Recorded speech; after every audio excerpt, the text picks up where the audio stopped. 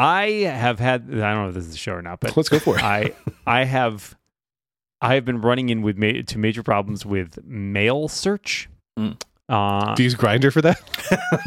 I knew I couldn't clarify fast enough.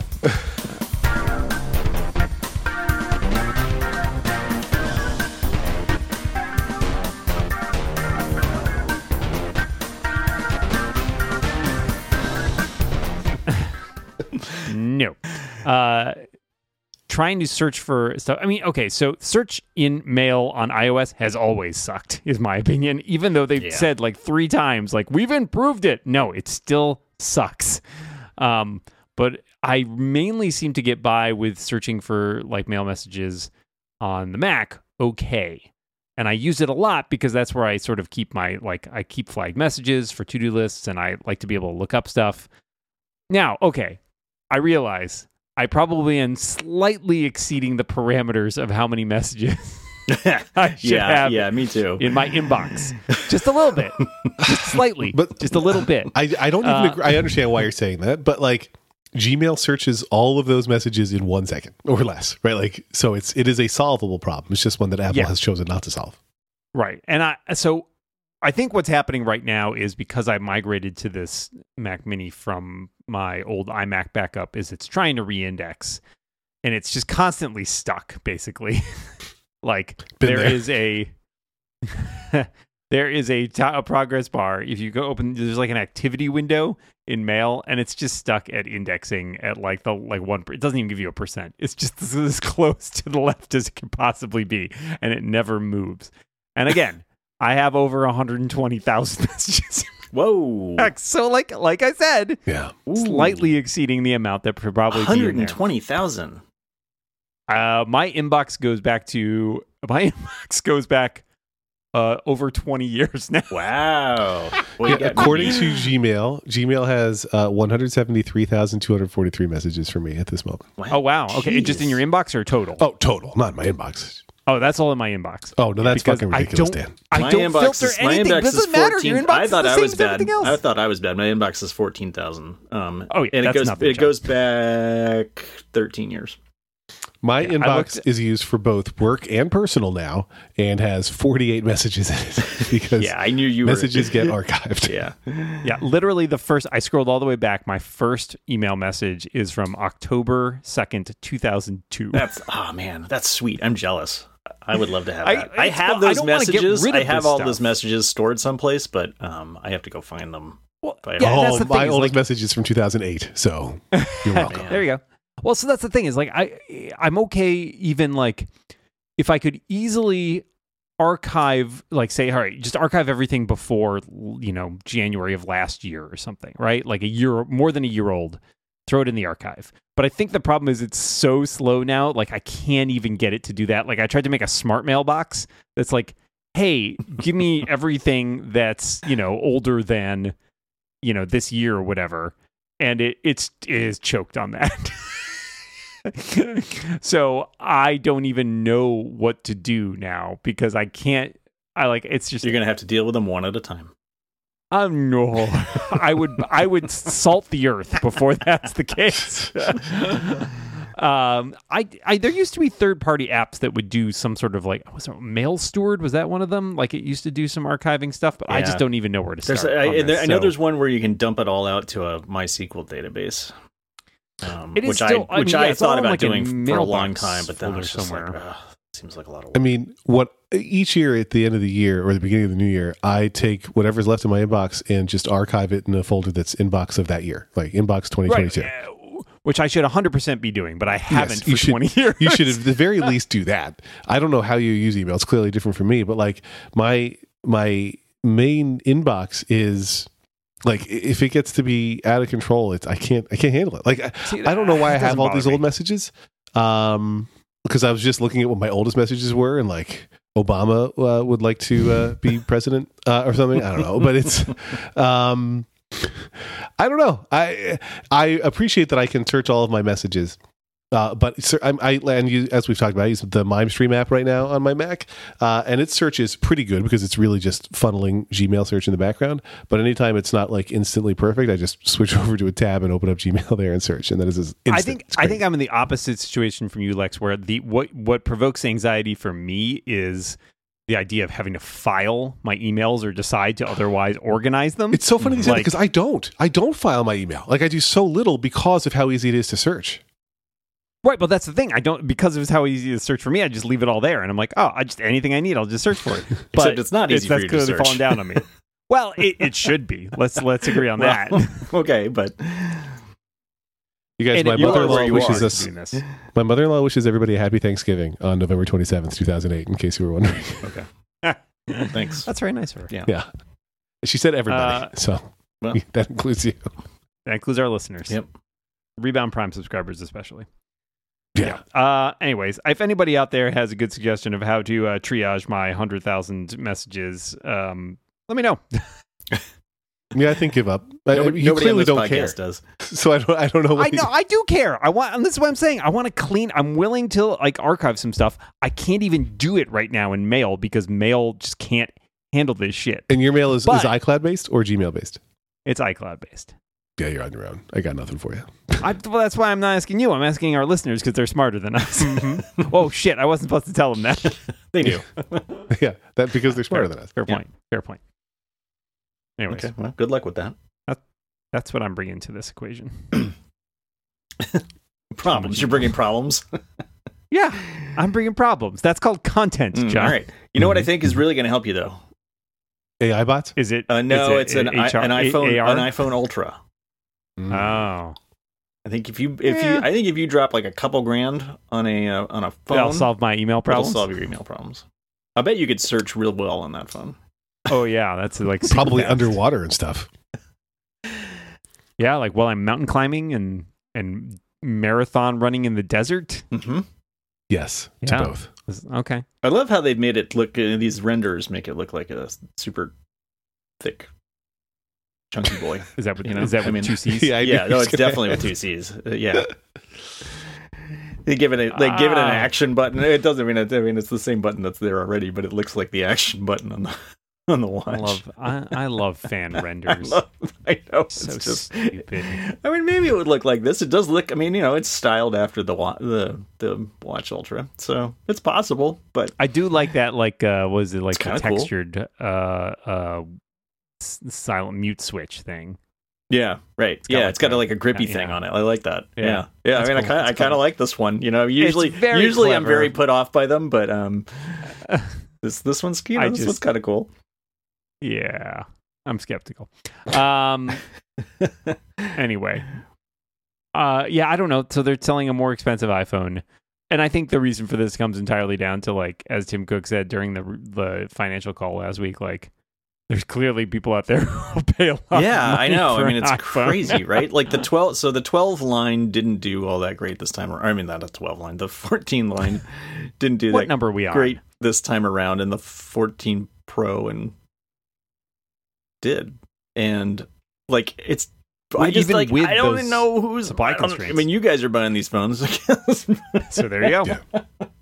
So that's why I'm asking you if you're going to buy an Ultra. If there were more John Moltzes, I'm buying last year's smallest phone. I guess what I would say is I would not buy an Ultra based on aesthetics alone. It wouldn't just be because, this is what that phone looks like. It would have to be what can it do that the other phone can't? Because they all basically look the same to me. And the Ultra will have what to me is a potential knock against it of, look, I'm more expensive if it has a showy button, right? If it's got look, I've got these weird orange highlights or whatever, and it's calling extra attention to itself. It's got to be worth that extra. So if an iPhone had an action button, what would the action? What action would you choose? Kill one person I hate. Is that a shortcut or?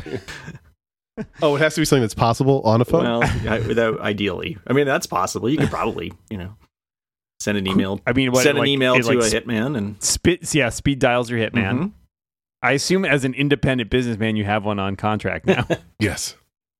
You don't. You're just leaving money on the table. I mean, you live in Jersey. I assume there's dime a dozen. Just his next door neighbor is one. Oh, that's a action comedy movie I would watch. He's a podcast consultant. He's a hitman. I apologize to our listeners and to editor John Moltz for my COVID-induced cough. They're getting all during of those. This podcast. They're getting all of those coughs. I muted Zoom for one of them, and I was like, well, it's still going to be on the recording, so who am I kidding? Yeah, really, yeah. Dan and I can handle it. Anyway, what were we talking I'm not buying this phone, but no, I don't think I'm buying the. I buy the. Again, like Dan's really wrestling with this. Yeah, really. No, I'm not wrestling with this. I'm not wrestling with this. I'm saying I buy the Pro phone, because I've gotten used to it. But again, I think Lex's point is correct. It has to do something. I'm not buying a phone. I'm not buying the 14 Pro for aesthetics. Right. I'm buying it because it has other features that the standard 14 did not. Sure. Right. I want the best camera around. For sure. So like if the Ultra would you go to a bigger screen size if it also had the bigger? Because like a few years ago, there was a year that I didn't do it because it was not worth it to me. But I like a great camera, and I know we talked about Marquez not that long ago, but like there are things that the Pixel camera can do in software that are worth being envious of. Like you can in a couple taps in the default photo app on the Google Pixel, you can be like, hey, delete these randos from the background in my photo, right? Like there's some stranger in the back, like get them out of there. And it uses AI, machine learning, all that bullshit to figure it out and make your picture look a little bit better. That's nice. I can't imagine why you would say, let's only have a feature like that, say, on the Ultra. But like if there were something really powerful that the Ultra could do that I thought I would use, then yeah. But otherwise, no. Like it's not just for the sake of it. Like I guess the thing that could be compelling would be like, okay, this battery lasts for 5 days in full-time usage. Like, okay, that's interesting. It's not going to be that. It's never, give up on that pipe dream. They're never going to ship. Give up on your dreams, kids. Yeah, they're never going to ship an iPhone. Cynical Grandpa Moltz is here to tell you they're never going to ship an iPhone with a bigger battery. They do. I mean, the thing that they was rumored, I don't know if this is rumored specifically for the Ultra, was the periscope camera, which is not like a submarine periscope. It doesn't pop out of the phone. It just means that there's like they use like mirrors to lengthen how long between the sensor and the lens, basically, so that you can get a larger zoom, an optical zoom, essentially, which is clever. And if that were on the Pro model phone, that would be a reason to buy it. If that was only on the Ultra phone, would I buy it just for that? I don't even know. I don't know. It'd be tempting, but I don't think so. I think it depends on the price premium and the features offered. I mean, I'm looking at one of these renders of the Ultra, of a hypothetical Ultra, and I like the idea of maybe the magnificently huge camera bump can protrude even more out and become like, and now it can be a drone as well. Like your phone can just fly around. Oh yeah, like a kickstand, cool. Or it just comes out, right? Just flies out it just looks like it could be the thing on the rotors on a drone. Is that what they are? Right. Yeah. Oh yeah. What about a phone that just flies alongside you? Yes, that's all I want in life. All the time. Sure. I had the moment yesterday where I was thinking about that, that Amazon drone that they wanted to let you like fly around. There's one behind me right now. For security. I had a use case. I had a use case for it, which was we left the house to go take the kid for a walk and go grab a sandwich at a local coffee shop, and we get a block away, and my wife is like, "Oh, did I turn off the space heater in my office?" It's like, okay, probably, right? And it's going to be fine. We're only going to be gone for like an hour. And she's like, no, I'm super nervous about this. I'll go back and check. I was like, no, I'll go back and check. So I like ran back to the house, went up to her office, found it was not only turned off, but also unplugged. And then ran back. I was like, if I just had a little drone, I could have flown it into the room and checked. I love the idea though of Dan like, I'm going to fire up the drone to check, and the drone like accidentally crashes into the space heater, which is on, turns on, knocks it down, starts fire.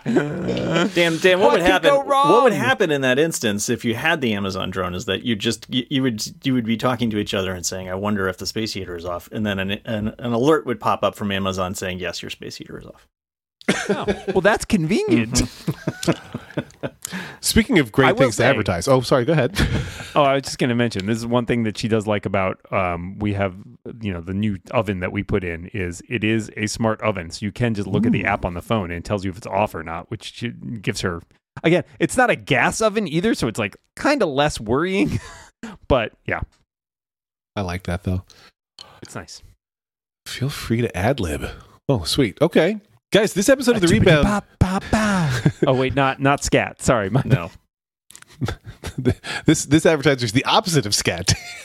this episode of The Rebound is brought to you by Rocket Money. You guys, you know I like Rocket Money because I told you I was already a customer before they started advertising this show. Do you know how much your subscriptions cost? Most Americans think they spend around $80 a month on subscriptions, but the actual total is closer to $200. If you don't know exactly how much you're spending every month, you need Rocket Money. Rocket Money, formerly known as Truebill, is a personal finance app that finds and cancels your unwanted subscriptions, monitors your spending, and helps you lower your bills all in one place. Over 80% of people have subscriptions they forgot about, like that streaming service you bought just to watch one show on, I Feel Seen, or that free trial that you never even used. Rocket Money will quickly and easily identify your subscriptions for you so you can stop paying for the ones you don't want. Just find the subscription you don't want and press cancel, and Rocket Money cancels it for you. No more long hold times with customer service or tedious emailing back and forth. Rocket Money makes canceling subscriptions as easy as a click of a button. Over 3 million people have used Rocket Money, saving the average person up to $720 a year.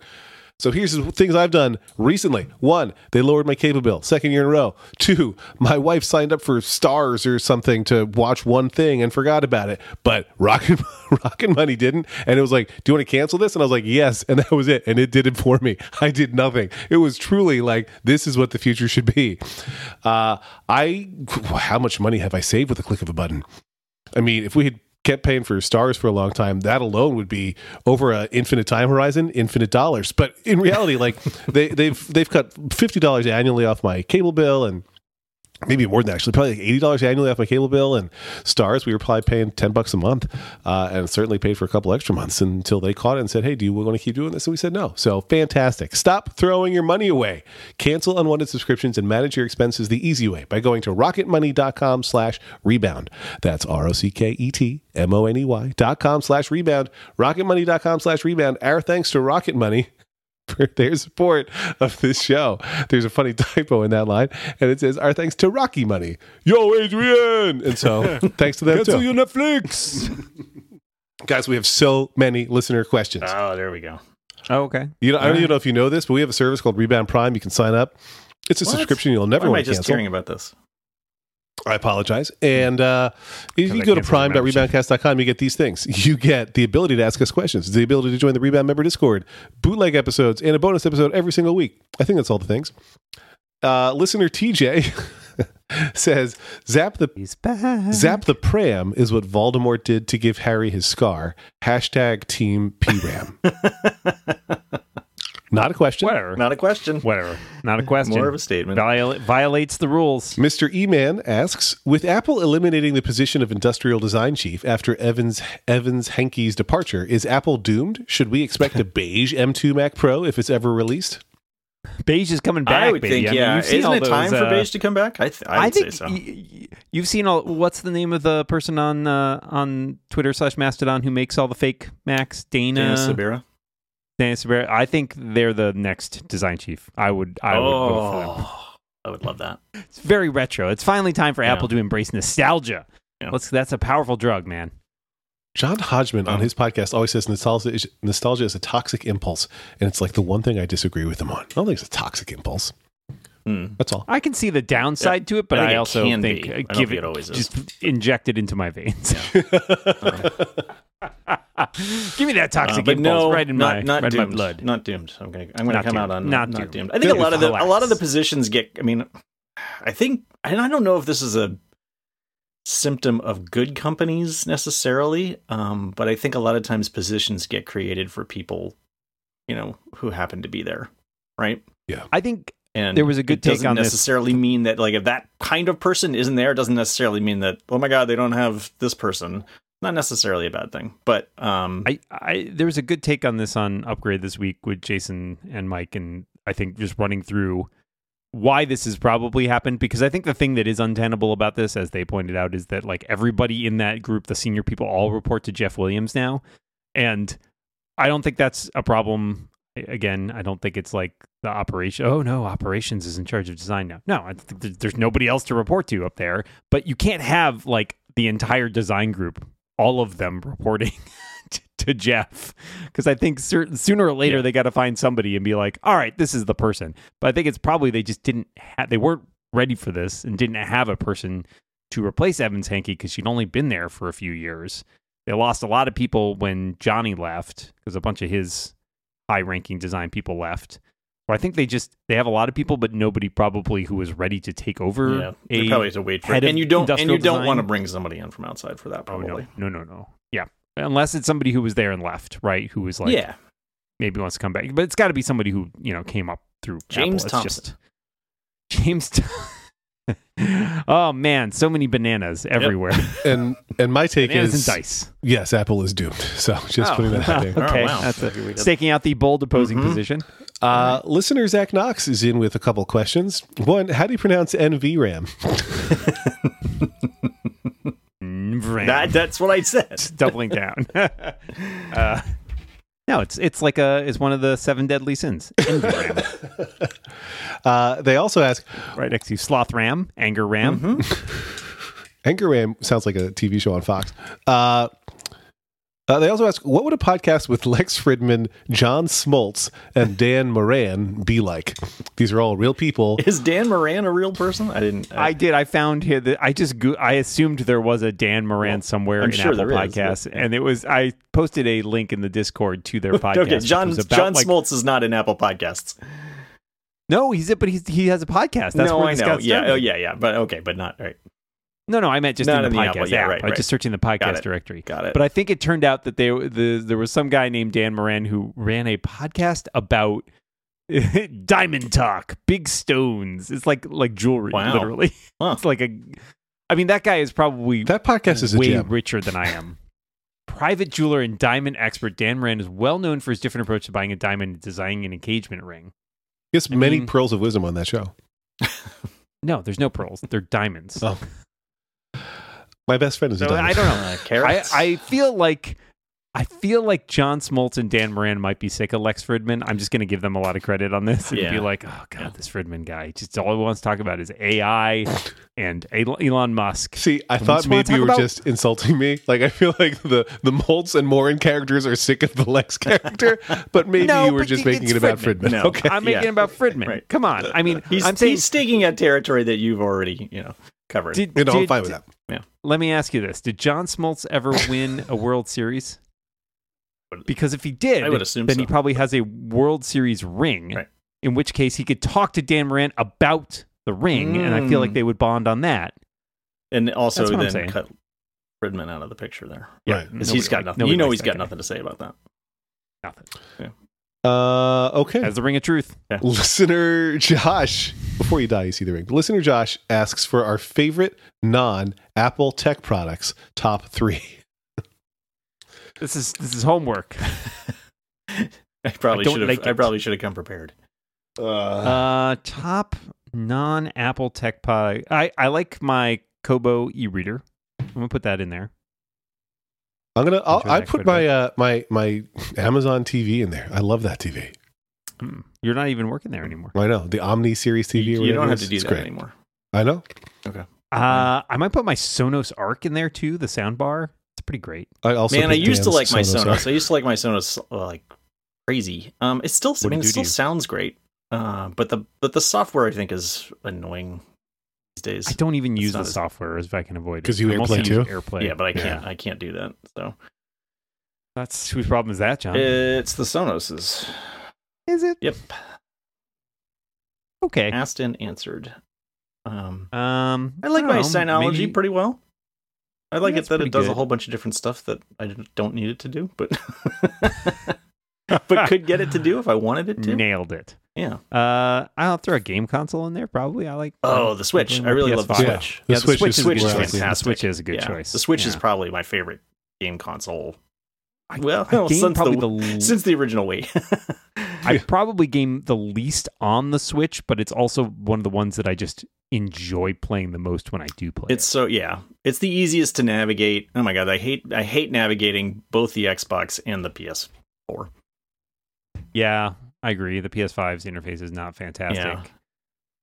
It's a good. I think it's, as I recall, it's a good onboarding experience. But like I always get lost trying to figure out how the hell to like if Hank's, whatever you call it, persona is up, and I want to switch to mine. It's like, it takes me like 20 minutes. Yeah, there you go. Listener Sarva writes, first question ever. Technology, am welcome. I right? If you were rooting for Apple to buy a company and integrate their products into the Apple stack, which company would you want them to buy, and why is it Rogue Amoeba? I do not want them to. I don't want them to buy Rogue to do Amoeba. that. Yeah, jeez. So. No. Plus, they would remove a lot of the stuff that Rogue Amoeba does. Honestly, if the answer was they would buy Rogue Amoeba and integrate that stuff into the pipeline on like iOS, iPadOS, okay, tempting. But I agree with John. I think they would probably defang it, and it'd lose some of its charm. Right. Yeah, fangs but no fangs. Is he better or worse on COVID brain, John? What do you think? Worse. Yeah, I agree. I was going to go with Paul Kafangas. I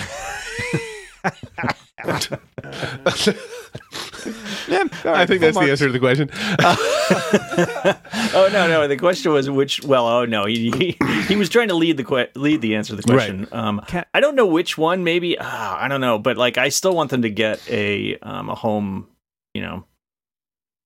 like thing for light plugs and stuff like that. I was going in the same direction because my thoughts I don't know were which one would be good for them to buy. They were either buy Sonos for their like actual sound technology. I don't think they need it quite as much as they used to. No, I don't think so. Or honestly, if there were a better AI company they could buy to fix Siri, I would say that. Mm-hmm. Yeah. Those are good answers. I don't know. Like, I really don't want them to buy things. Like, exactly to your point. Like, I don't want them to buy Panic. Well, don't worry then, because that's probably what they're going to do. Yeah, buy Discord. Sarva is back quick with a second question. Which would you prefer? A big display on the front of a VR headset or giant googly eyes? Giant googly eyes. Giant googly eyes. Yeah. That sounds super weird. I don't. That feels like rumor honeypot kind of thing. Like, also, they're trying to trap somebody. I totally agree. Yeah. And it's right. Somebody's going to have some great claim. Like either way, there's going to be a great claim chowder post on Daring Fireball because at some point he's going to get to say, "See, I told you Gurman was wrong and he was wrong," or Gurman's going to somehow be right that there is a front-facing display on the VR headset, and Gruber's going to be like, "I guess I'm the asshole." Yeah. And either way, it's going to be a delight. Well, I think Gruber had a good point the other day where he's like, "Why would you spend the extra money on a thing that's already expensive to put a screen on the outside?" Right. That's not for the user at all. You can't see it, right? Yeah. Like, I was wondering, what if it's like a crappy non-high def screen, like an e-ink screen, right. Not e-ink, but like just a shit screen that has like cartoon eyes that look in the direction you're llooking. Like if you think about that old thing on Mac OS where you can move your mouse around and the little eyeballs will follow your mouse. Yeah. Oh my God, those are classic. I did love those. I don't understand because I cannot think that looks normal or like appealing in any way. And saying Apple's like, we'll just make it a shitty screen doesn't also feel particularly Apple-like like either. But look at the top of the HomePod. It's not exactly, Yeah. Or what if it's just two of those with swirling and he got confused and thought those were eyes. Yeah. I this is one of those products where I feel like there's been so many rumors and so many things where people are so sure that they know exactly what the specs are and what the price is. I gotta think some of it is just not right. Like the $3,000 price tag, even though everybody's kind of doubled down on that, I don't think it's gonna. It sounds so ridiculously expensive. Nobody's gonna buy it for $3,000. I just don't know. They have to tell a hell of a story about where this product line is going, if nothing else. So, yeah, googly eyes all the way. Just stick them on yourself. Famously, my wife put on a shit ton of googly eyes all around our apartment when I came back from going to a conference after our honeymoon, and we are still finding them to these days. I don't know exactly how to resolve this next name, but listener DNS, see what I did there, writes, seeing as there has been little to no improvement in Siri since John Giandria joined Apple 5 years ago, do you think the company is sitting on a GPT rivaling Siri 2.0? Or has he just been wasting his time on the car project and picking up a big check every month? Or put another way, if Apple isn't working on their own version of GPT, is Siri not in danger of looking even more inferior to these emerging technologies? Yes. I don't think they're working on GPT. I do think they're working on AI stuff and ML stuff, but I don't think that the implementation of GPT and the way that works is something they're interested in. That's my feeling, but I don't know. Maybe I'm wrong. Yeah. Microsoft launched a thing today where it was like GPT integrated into Bing and Edge. Yeah. And Google's got their Quora just launched Bard today, and Google launched Bard yesterday. It doesn't strike me as a thing where Apple's like, doomed. we'll bide our time and release our AI chatbot. I don't think an AI chatbot gets them much, but yeah, they should. No, not John an AI and Andrea chatbot, should be fixing Siri. Yes, exactly. Yeah. It's hard to say because they have not moved this ball forward for so long that it does seem like they don't sort of get it or aren't capable of doing it. They think it's good. It's weird. We have more listener questions, including more about Siri, but I want to first mention that this episode of The Rebound is brought to you by ZocDoc. If you've ever stewed over a health problem you have, you know the temptation to text a pal or an AI bot or even the whole group chat to get your friends' opinions. You're extremely unlikely to find quality medical advice in your group chat, but you can find it from a doctor on ZocDoc. Thousands of medical professionals on ZocDoc are there to help you. They listen like a friend and give you the expert care you need. ZocDoc is the only free app that lets you find and book doctors who are patient-reviewed, take your insurance, available when you need them, and treat almost every condition under the sun, including sun-induced conditions like heat rash, I'm guessing. So I am one of the millions of ZocDoc users. I'm 2 for 2 today. And I have found doctors. Just today, I was putting away a medication that I've had on my bathroom vanity for a really long time.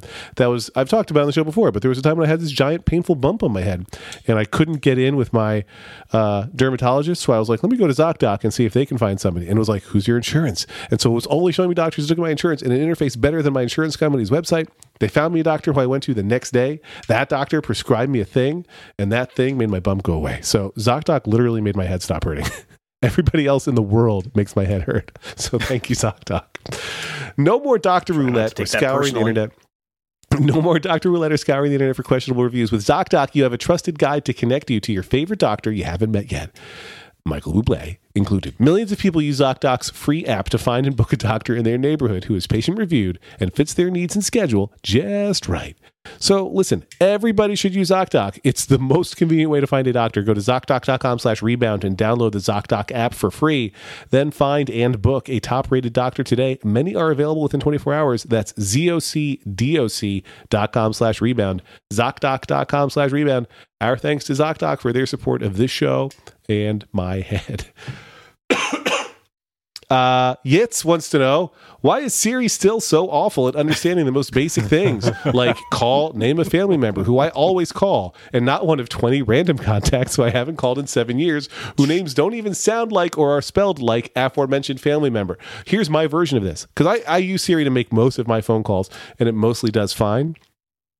I have a shortcut, a nickname for Lauren, which is, I told Siri at some point, Lauren is my spouse. So if I say call wife or text wife, it knows that I wanted to text or call Lauren. Sometimes. Other times, it thinks I want to call or text Ellen Weiss, a person who I worked with 12 years ago.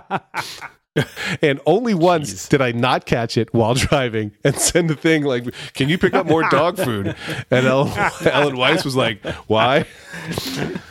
I don't know. It really should prefer recency. Also, because the dog's out of food. About a third of the time when I want to text my son, it'll be like, or FaceTime him. It'll be like, which do you want to use? His email address or his phone number? Like, I don't give a shit. It all goes to the same place. Just fucking, why are you asking me now? I don't know why. It's stupid. Why you tell me, John and Dan, why is Siri so awful? I think we just covered this sort of, but I think it's baffling. I feel like there's a downside. The downside to the way the AI and ML models work, as we've discussed in the past, is they're really hard to get a wrong idea out of their head. For whatever reason, I feel like they draw these associations. It's like the autocorrect, right? When the autocorrect goes haywire and it's all of a sudden, it's like, every time I suggest this word, I will suggest it in all capital letters. And you're like, why? So for me, it's like, it will tell me I will try to have it call my wife or something, or so I call Kat or whatever. And it's like, oh, there's nobody with that name in your phone. I'm like, what are you talking about? And I'll have to use her full name, even though I have a nickname field that has Kat in it. It's just very weird and unintelligent. And I don't know if it's like that the people inside Apple are only using it for this very specific set of tasks and it seems to be fine, or they're just not using it at all. But like the former is kind of the Apple Maps problem, right? When they had it and it's like, works great in San Francisco, and everybody outside San Francisco was like, yeah, there's a lot of country out here. And the latter is, I don't know, what service do you think they don't use that they have? iCloud storage? I don't know. It seems impossible that they don't use it since it's integrated into literally everything. And no one gets free. Yeah, like you can't picture like Tim Cook relaxing after a long day at the office, goes to his Apple TV, and he's like, play the latest episode of Mythic Quest. And it's like, I'm sorry, there's no show called Mystic. Do you think it works better if you use his accent? Good morning. Oh, you mean like, could you play a new TV show of Mythic trying Quest? To talk to my... Oh, yeah, I gotta give that a try. Yeah, I often talk to mine in a British accent when it's not understanding me, and it starts understanding me. So I have no explanation for that either. It's training you. Maybe it has to do with time zones. Nailed it. No one understands time zone code. It's so annoying. Impossible. Listener Mahir asks, if the Rebound hopped onto the monthly challenges trend wagon, what would the first challenge be? So you guys are going to have to teach me. Are there podcasts doing monthly challenges? Upgrade has started doing it, but I think Due by Friday was the one that started. Yeah. I don't know if ATP or somebody's doing this too. Yeah, you know. Our first challenge would be get off the wagon. Help! We're stuck in a wagon. I don't know. Stop doing the Tim Cook impersonation. I feel like most of their challenges are like technology based. Am I right? I think it would be fitting if ours were not. What if it was like, go like the whole week without saying a single Rebound catchphrase? Yeah, really. Yeah. Yeah. That's a world I don't want to live in, Lex. Yeah, I mean, what else would we talk about for an hour? I don't know what we would say to each other. I know. How are we going to fill that time? Yeah. I don't know. Use all the products from our advertising. Up until here, I remembered not to say the word listener before each listener while doing the Rebound Prime questions today. That was been a little resolution of mine. Oh, is that right? Nice. Okay. Because I was trying. You thought that was a... I don't know. I feel like it's weird that I call everybody listener or somebody. I don't know what the point is, but I do it. Yeah. Sarva writes, if the Rebound ever did, this is the third question for Sarva, coming in strong. If the Rebound ever did a holiday special, what would each person's drink of choice be? I think we should drink more during this podcast. Lex and I sometimes drink on not playing. I know you guys drank on your other show. Yeah. It's always an awkward time. For me, it's like I can't. 4 o'clock in the afternoon. Yeah, right. It's 1 o'clock here right now. It's like... That would be really? That would stop president. If this were the holiday special right now, it would be a NyQuil for me, which you're apparently not supposed to take while you have COVID. If it's a holiday special, I might be like, I want to do a hot toddy or something festive. If it's a normal drink, it would probably be a gin and soda. I like a dark and stormy on a. I do a dark and stormy with some cranberry in it sometimes. I can't remember if that's supposed to be in it or not, or if that's just the way I do it on a holiday. But well, if it's a holiday, so like winter, cold, my drink of choice is usually a sidecar. In the summer, it would be like a gin and tonic. But yeah. I like a good sidecar. Yeah, I like a gin and tonic anytime, honestly. True. It's just not as it's extra refreshing. Yeah, when you're in the summer, it's hot out. Yep, it's nice, crisp drink. Listener Josh poses this query: if you could live in another city in another country, which would it be?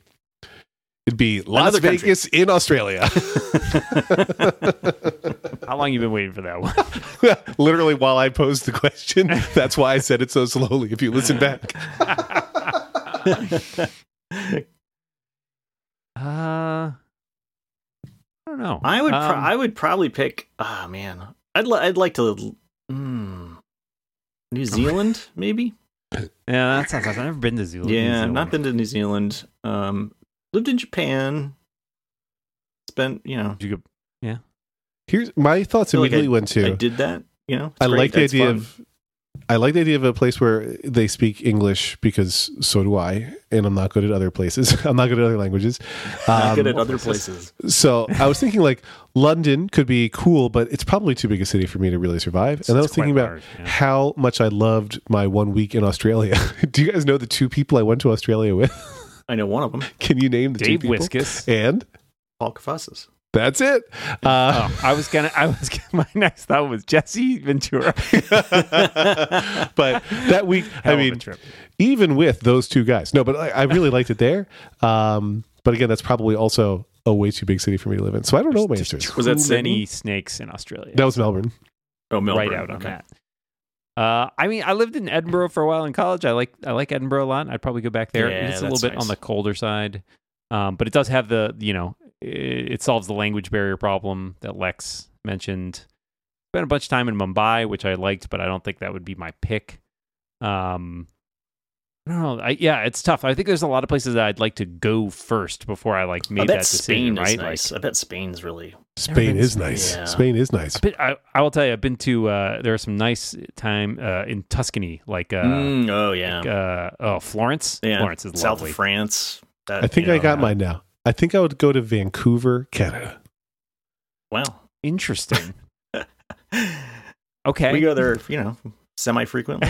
Oh. Do you like it there, John? I was about to. It's John, great. for a second, I thought that was a reference to when we used to cover shows that were only filmed in Vegas. Yeah, right. It's like we go there every week to watch an hour of a stupid television show. I have stood in that spot where Wally ran.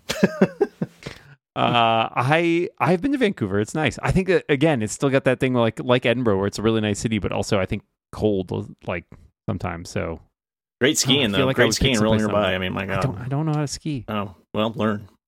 Yeah, this is a tough question, Josh. Yeah, I love the beautiful places you guys are talking about, but I don't know what I would do there. I assume I'm independently wealthy in this scenario. Yeah. Okay. I mean, then it's going to be somewhere. You can still podcast. Yeah, you can still do everything that you do, almost, right? Yeah, but my kids have to go to school. Yeah, but let's say you're taking your it's kids? after they graduated. Well, that's okay. I'm taking my kids to Dan's, and then I'm going to France.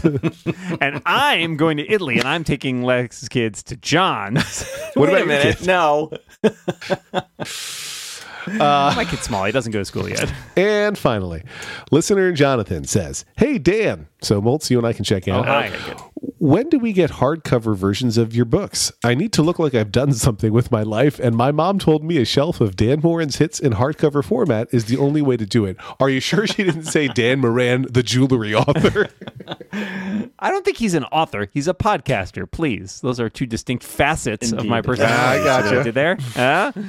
A quick question. Are you planning on taping over my name with your name? Is that what's happening here? Yeah, really. Hardcover. Man, I'd love to have a hardcover copy of any of my books. I don't think it's in the cards because I think they need to sell a lot better and get reissued because none of them were originally printed in hardcover. Yeah, I don't know. Maybe someday I'll write a book that's popular enough that it'll get a hardcover printing or big enough publicity wise. But honestly, you guys gotta buy more books. Oh wow, man. No, seriously, I can't. I'm doing what I can. You got to do your part. Dan, you probably know this, but I was searching Dan Moran to see if he had written any books. It looks like a person of that name has published some apps and other stuff. Then there's a book by a guy named Ryan Daniel Moran. But then when I scrolled down, the next one was The Caledonian Gambit, a novel, which has a big old Amazon editor's pick thing on there. Best science fiction and fantasy. I assume you already know that, but I thought that was pretty exciting. I did know that editor's pick. It's pretty great. Pretty great. It's also only $3 right now. Yeah, I was like, wow. So that's a deal. Let me tell you, when you buy it for $3, my royalty goes down. But that's you should buy it. It's great. Make it up in volume. Yeah, you do, yeah. Let's give The Caledonian Gambit that rebound bump, you guys. That's what it's time to do. That's right. Go grab it. Our listeners read it. But have they bought enough copies? Well, yeah, really, yeah. You can always buy another one. It's an editor's pick, you guys. Gifts. Come on. Gifts for friends, gifts for family. Prop up that wobbly table, whatever you need it for. It's a versatile volume. I only prop up wobbly tables with hardbacks, Dan. It's a trade paperback, dude. I have all of Dan's books on Kindle, not in Can you book prop form. up a wobbly table with an ebook? Trade paperbacks. Trade paperbacks are the ones that are paperbacks, right? Like it's just a legitimate paperback book, right? It's a paperback. It's a larger size than a mass market paperback, which they don't really do as much anymore. Right. It's probably the paperbacks you remember from our youths. I just don't remember what my so I had 2 books published that were true book format books, and they both were a thing where you got soft cover royalties because it wasn't like a book jacket hardcover book, but the covers are hard. Like it's definitely like you can knock on them. I forget there's a special word for it, but it's basically just a way to rip you off and let the publisher make more money. It's great. Yeah, that sure sounds like it. Mm-hmm. Yeah, I like that my contracts all have royalty rates for hardcovers, despite the fact that they will never produce them. I can look at it and think, look how much more money I'd be making if I were selling hardcover copies. Maybe what Amazon should have a button, because they have the button to request like an ebook version of something. They should have a button to request a hardback. Ooh. Right to Amazon. I'm sure would be. Yeah, there you go. That's a good solution. There's only 1 copy of the Snuggie Sutra left in stock on Amazon, so hurry if you want it by Sunday, February 12th.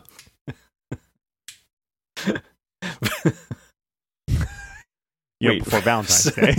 Wait, for the Super Bowl? Is that what Yeah, I don't know. That's what it said on the page. You picked the Super Bowl instead of, say, Valentine's Day? Well, I'm saying it said it on the website. It said 1 left in stock if you want it by Sunday, February 12th. Okay, all right. That's all. It wasn't related. But you know what's going to happen when the Eagles win. I'm just bust out that Snuggie. Oh, dear.